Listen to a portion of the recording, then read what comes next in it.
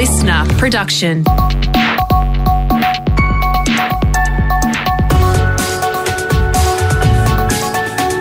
Australia Today's Morning Agenda with Natasha Belling.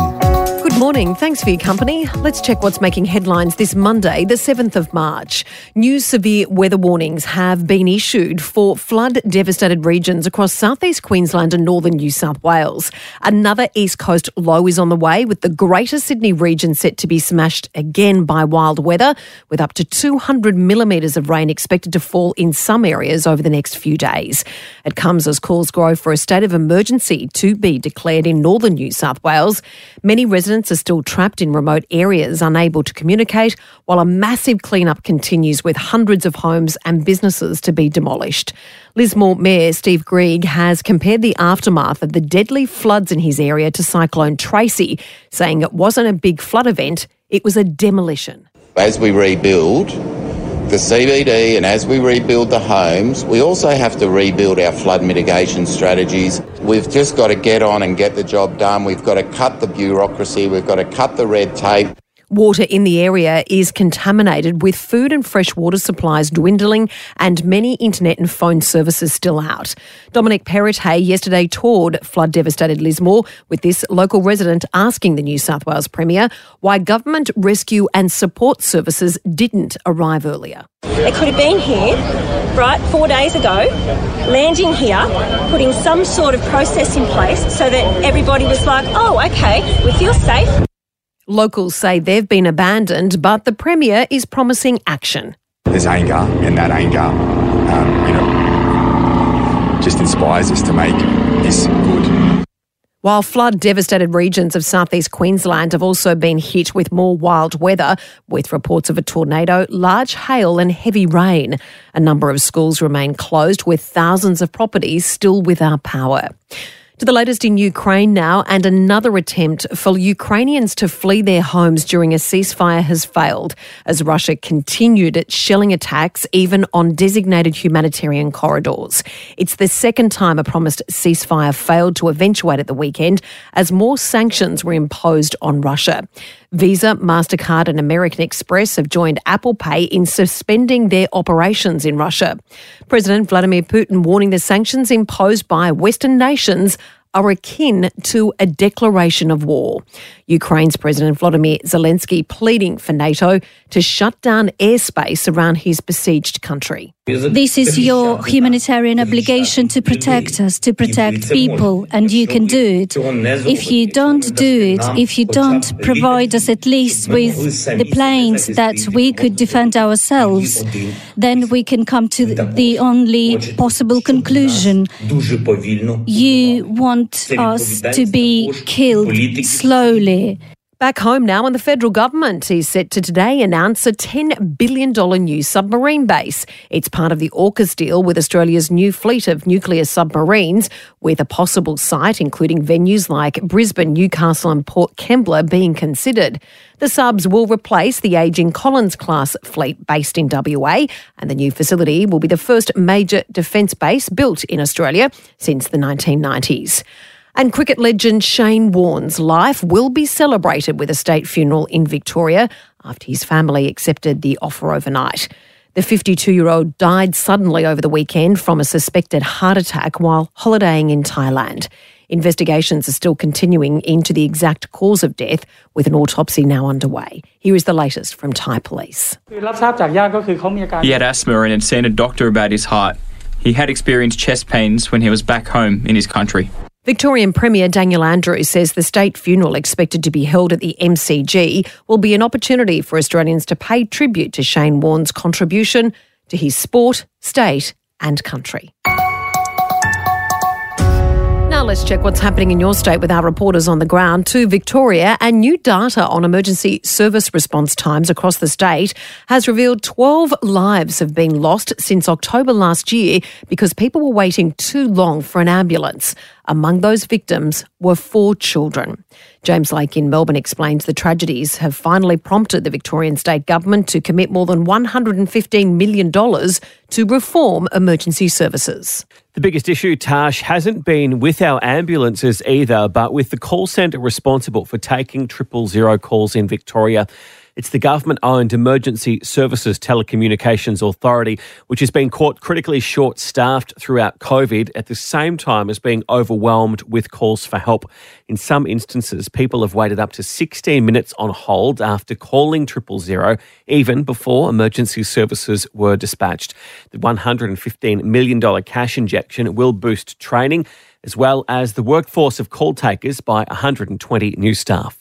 To New South Wales now, and after many warnings from health professionals, the state has recorded its first case of suspected Japanese encephalitis. It's the first time the disease has been detected in humans in New South Wales after a number of positive cases in Victoria. Our reporter Tessa Rendello has the details. The person is a resident on the New South Wales-Victorian border and is currently in a stable condition but in the ICU. Several other people are now being tested and expected to be confirmed in coming days. That comes after a woman in Queensland also contracted the illness on a camping trip in the state's south. Japanese encephalitis is carried by mosquitoes. It can be mild or undetected in some, but potentially serious for others. It can affect our brains with the chance of causing headaches, convulsions and reduced consciousness in some cases.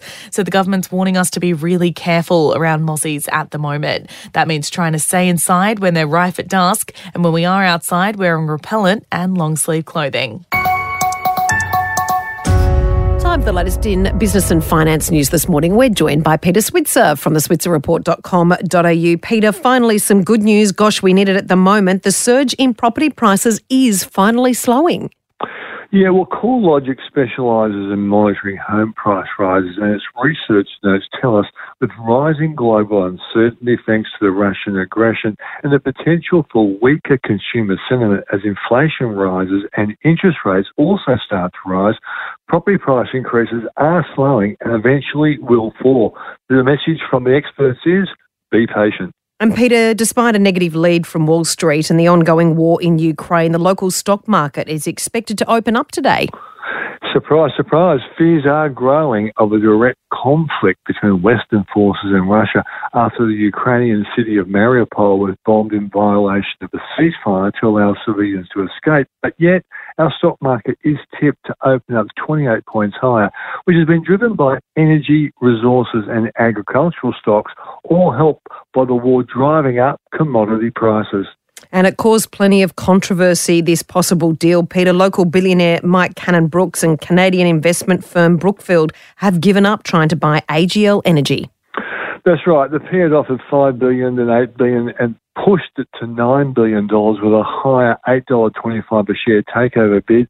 But again, the board of AGL said no. After advice from Macquarie Capital and Goldman Sachs, the company will go ahead with its plan to demerge the group's retail and renewables arm from its coal-fired power generators later this year. Peter, thank you. Cheers.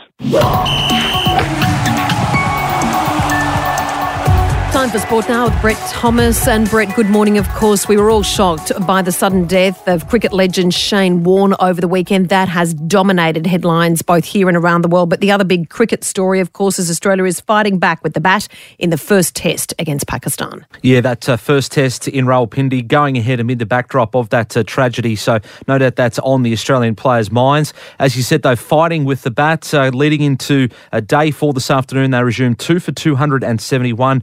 Trailing by 205. Usman Khawaja falling just short of a century, out for 97, trying a reverse sweep. He summed up his emotions after failing to raise the bat. Look, it's disappointing. It's 3 runs, bat so well for 97, and then you get out, you don't get 100, you come back in the change room, it probably feels worse than getting a 20. In some respects, it's a bizarre feeling. So it's a batsman's paradise at the moment. Looks like that test is headed for a draw. Marnus Labuschagne to resume this afternoon on 69. Steve Smith unbeaten on 24. And also, Brett, today, Collingwood is counting the cost of its pre-season loss to the Giants. Yeah, they lost the match and they've lost some players to injury and potentially suspension as well. Braden Maynard, their star defender, it was a nasty incident. He clipped Daniel Lloyd in a marking contest. The Giants small forward had to come off with concussion. Nathan Kruger, the Magpies recruit, two of their recruits actually came off yesterday. Kruger with concussion. Pat Lipinski suffered an ankle injury. Coach Craig McRae says they'll assess the damage early this week. Yeah, it's not ideal, isn't it? This time of year, you sort of have a great pre-season and put your best team out there, and you lose a couple of soldiers, a couple of weeks before round one. It's not ideal. They face the Saints on a Friday night in round one, who also have their own injury concerns. Hunter Clark and Jack Billings will miss at least a month of footy. And it was wild weather in many parts of the country over the weekend, especially in Sydney. Brett, and the supercars were back in action, and it was wet and wild. Yeah, it certainly was. Chaz Mostert, though, managed to thrive in the conditions. He had a third-place finish on Saturday and yesterday went two better and took out the 300k race. As you said, it was very wet conditions, but he got the win, the Holden driver, and for the first time in his career, he has the championship lead after the first round. Brett, thanks so much. Thanks, Tash. And the leather helmet worn by Amelia Earhart on her first trip across the Atlantic has sold for 10 times the asking price at auction. Earhart was a passenger when she wore the cap in June 1928 and became the first woman on board a flight crossing the Atlantic. The leather flight cap went to an anonymous bidder who paid around $1.1 million for the piece of history. And that's all you need to know to start your day with Australia Today's Morning Agenda in your podcast feed from 6:30am every weekday morning. You can also catch the latest episode in a whole new world of audio by downloading the Listener app for free. I'm Natasha Belling. Thanks so much for your company. Have a great day. Stay safe, and we'll see you tomorrow.